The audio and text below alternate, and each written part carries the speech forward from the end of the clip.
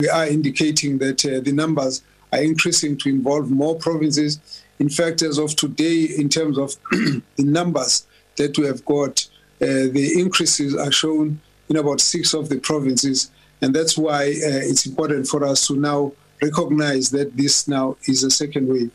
The majority of the new cases are from Western Cape, and that is 30% of the positive cases today in the 24 hours are from Western Cape, followed by Eastern Cape, which is at 24%, then KwaZulu-Natal, which is 23%, and Gauteng province, which is 17%.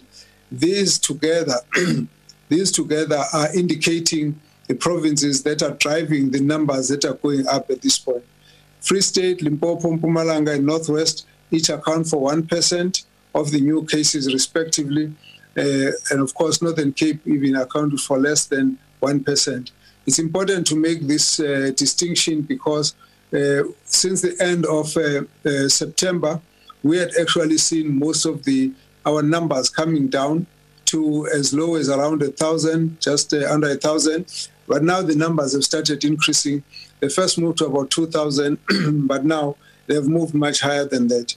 It's important also to highlight that today we've breached the 6,000 mark in terms of new cases, and the total new cases identified are 6,079, which are giving us a total of 828,592 of cumulative cases today.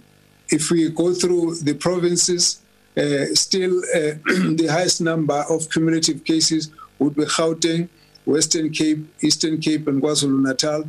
But we're looking at the day-to-day increases, which is where the concern has come from. There are other seriously concerning issues which I need to bring to the attention of the public.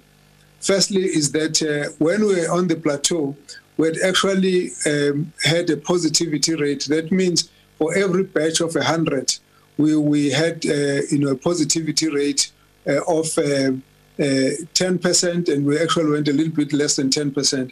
So this was the ideal that even our Ministerial Advisory Committee had recommended, that would mean that we are still stable at that level. As of today, the rate is now at 18%. But if you go province by province, you actually find that some provinces are much higher than the 18%, and therefore that's the 18 now is the average for the whole country.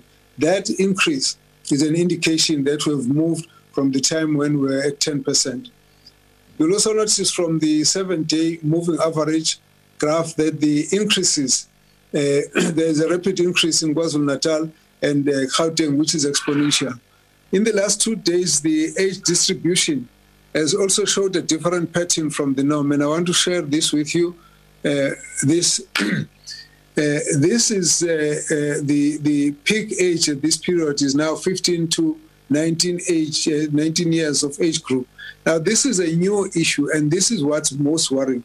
It's believed to be due to a large number of parties involving young people drinking alcohol with no adherence to non-pharmaceutical interventions, wearing no mask, and social distancing and hand and sanitizing also not taking place. If this trajectory continues, our healthcare system will be overwhelmed by these numbers.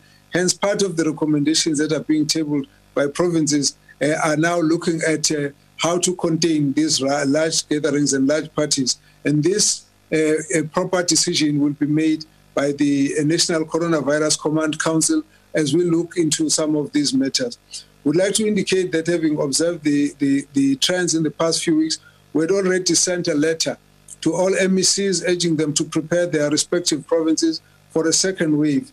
The key issues that we have raised for the provinces that they need to ensure that testing turnaround times are as quick as possible to facilitate patient flow, to assess the bed capacities, including recalling field hospital beds and reactivating them, and attending to staff and equipment needs urgently to tighten up monitoring and evaluation and reporting to the national department.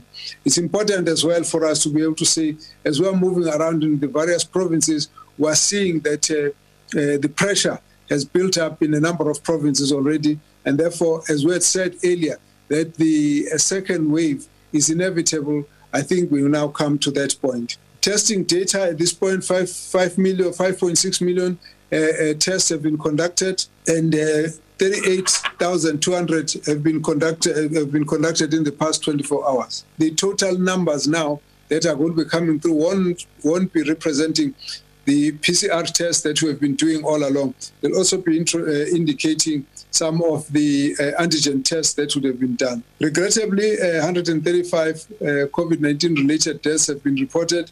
In the Eastern Cape, there are 56, Free State in 15, Gauteng 16, and KwaZulu-Natal 7, Western Cape 48.